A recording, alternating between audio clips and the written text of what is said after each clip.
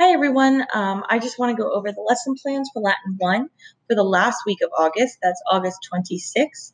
And this is also the week before Labor Day weekend. So on Monday, we will be having our Monday meeting. And after we do our vents and brags, I'm going to be telling a Latin story about origins, which, as you know, is the things that we've been working with, the origins of the world according to the Romans.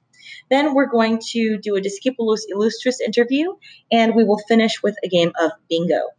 On Latin 2, we're going to be doing our very first dictation, which will be taken for a grade.